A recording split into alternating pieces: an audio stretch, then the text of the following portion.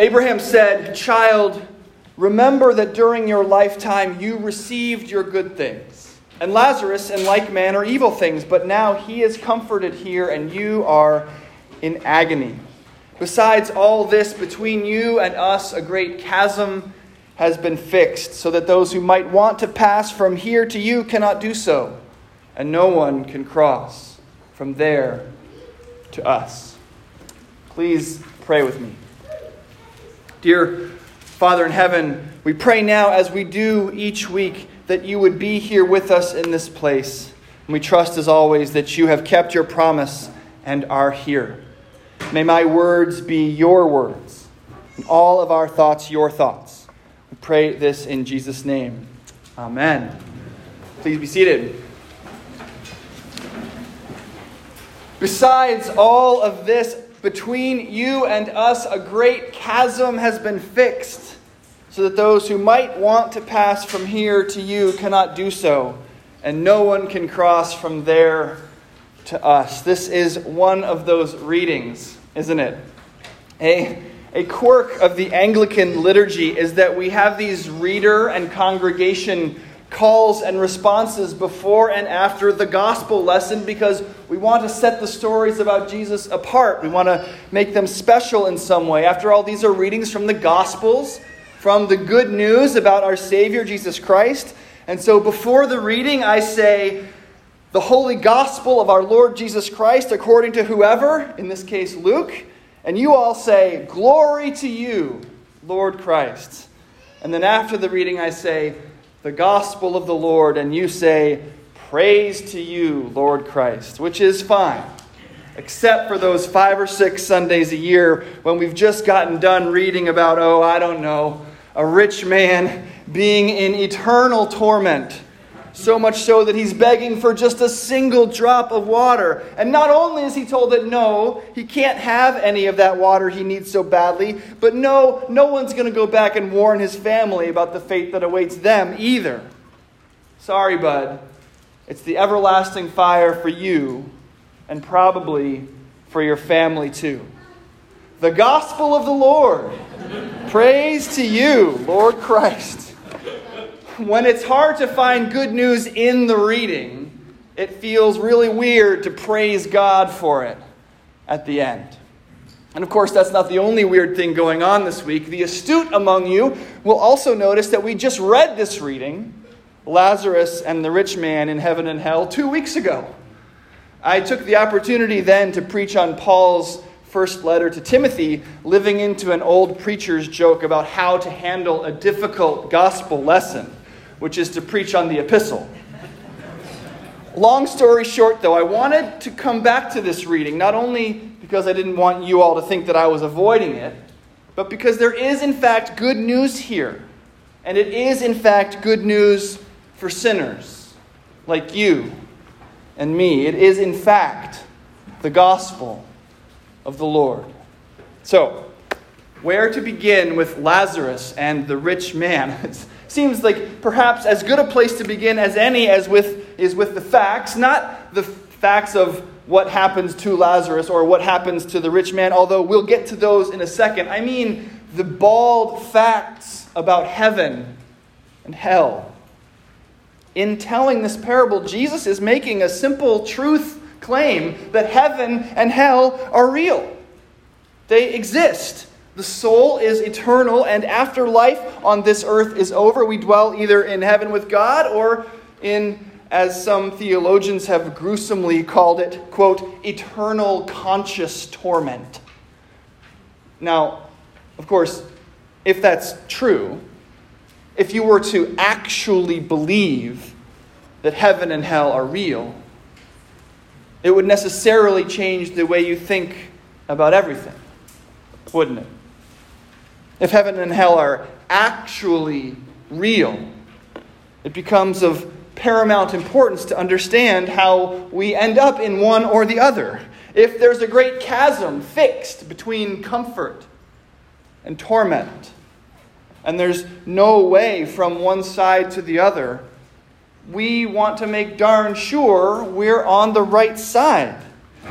And so we come, therefore, to the narrative of Jesus' parable. It's a simple story. Lazarus is a profoundly poor man, covered in sores, who lies outside the gate of a rich man's house. And even as Lazarus is languishing outside, the rich man inside dresses in fine linen and feasts sumptuously every day. But then both men die, and their situations are reversed. Lazarus is in heaven with Abraham, having been carried there by angels, and is described as comforted. Now this word, I think, comforted, comfort, comfortable, has lost much of its meaning for us today, hasn't it? We are so comfortable.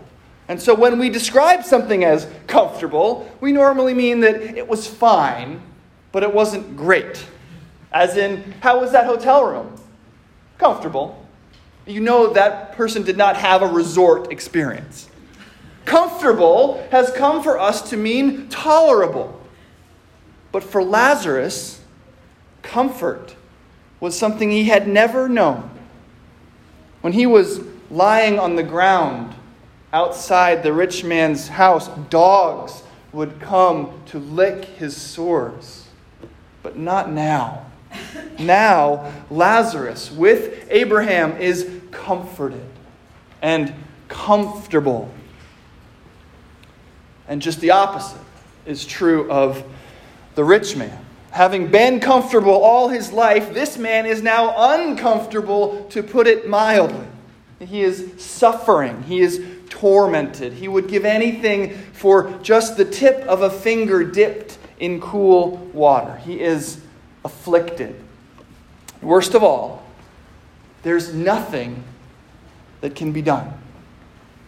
So, what is the lesson for us in this? Is it that being rich is bad? That poverty is more righteous than wealth? Well, you'll certainly hear this parable sometimes preached in that way, that poverty is by definition a holier state of affairs than wealth. After all, Jesus did say that it is more difficult for a camel to get through the eye of a needle than for a rich man to get into heaven. So get rid of your wealth. Is that the message here? Well, there's an old saying about preaching that I'm sure I've shared with you before, that preaching is supposed to comfort the afflicted and afflict the comfortable. And we see the same juxtaposition here in the story, don't we? Lazarus was afflicted in life and is now comfortable.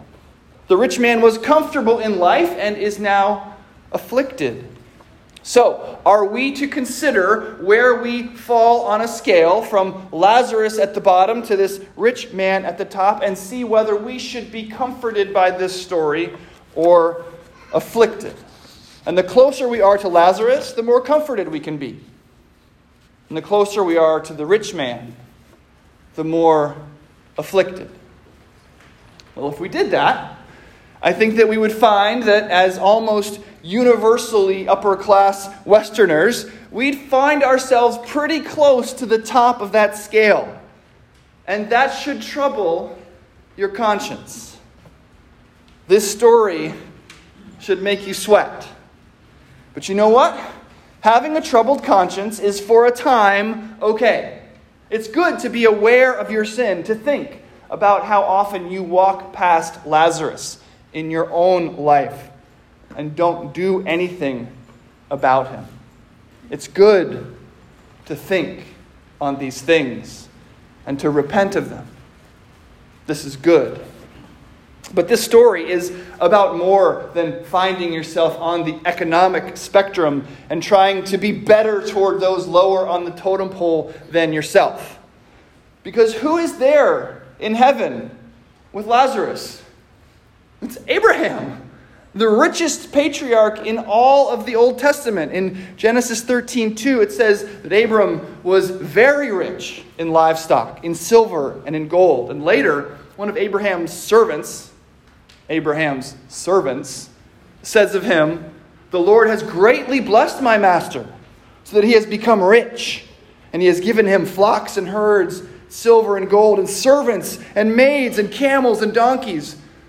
So Abraham himself is probably more like the rich man than we are. And he's certainly more like the rich man than he is like Lazarus. He is rich with servants and no dogs licking Abraham's sores, ever, not one time. And yet, there they are, Abraham and Lazarus, comforted together, comfortable together. So is there a comforting word for those of us who are afflicted by this story, who have a troubled conscience, who might think, gosh, I myself have more in common with that rich man than I'd really like to admit? People for whom this story starts a little nervous sweat and a little tugging at the collar. Yes, there is good news for us. And to begin to bring it out, I want to look at what Jesus says immediately before he tells this story. He's making a point to the Pharisees to whom he is speaking. He doesn't want them to misunderstand what he means. And Luke, who's writing about all of this, underlines it in a sense because he doesn't want us to misunderstand what Jesus means. This is Luke 16, verses 14 and 15. The Pharisees, who were lovers of money, heard all these things and they ridiculed him. They ridiculed Jesus. And he said to them, "You are those who justify yourselves before men, but God knows your hearts.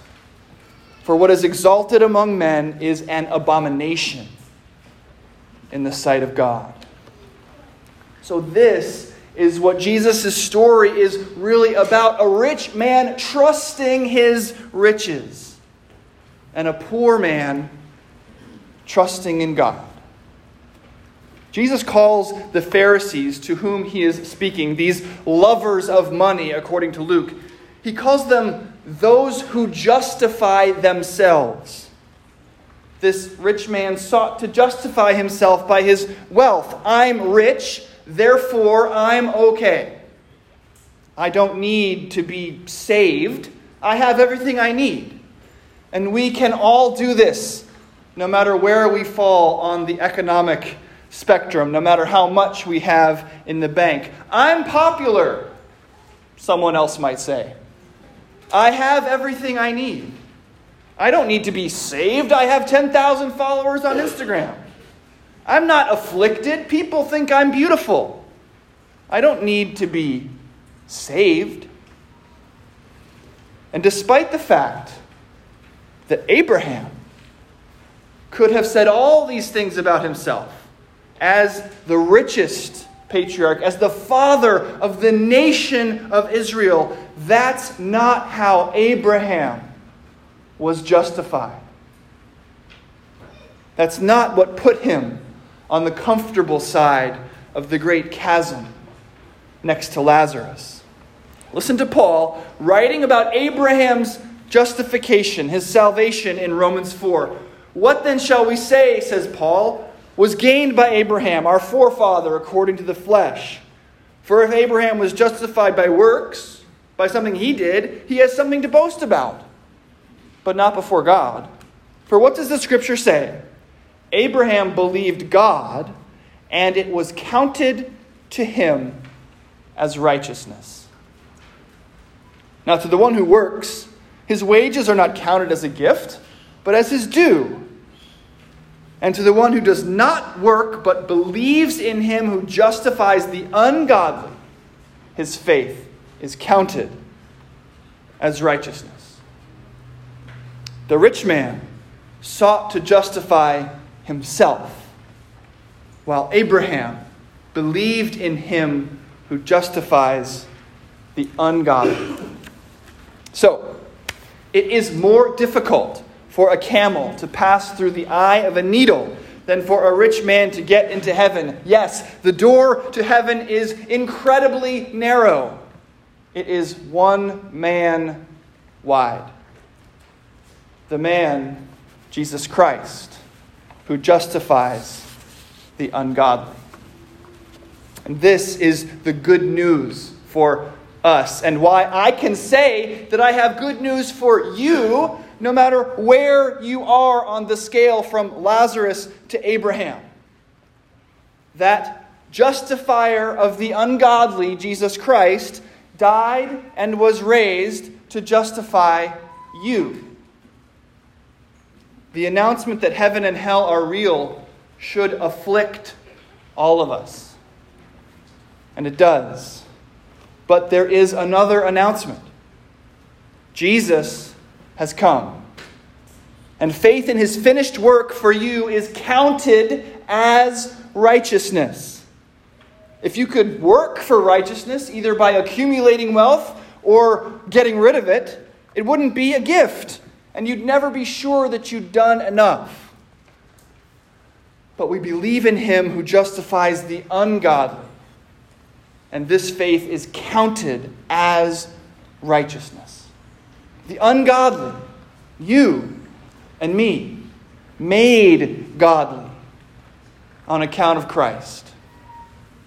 These are comfortable words for your afflicted soul. That drop of cool water that reminds you which side of the chasm you are on. We remind ourselves every single week. We sinners have an advocate with the Father. You have an advocate with the Father. Jesus Christ, the righteous, he is the propitiation, the perfect offering for your sins. And not for yours only, but also for mine. And for the sins of the whole world, from Lazarus to Abraham. Trust in him, and you are comforted forever. Amen.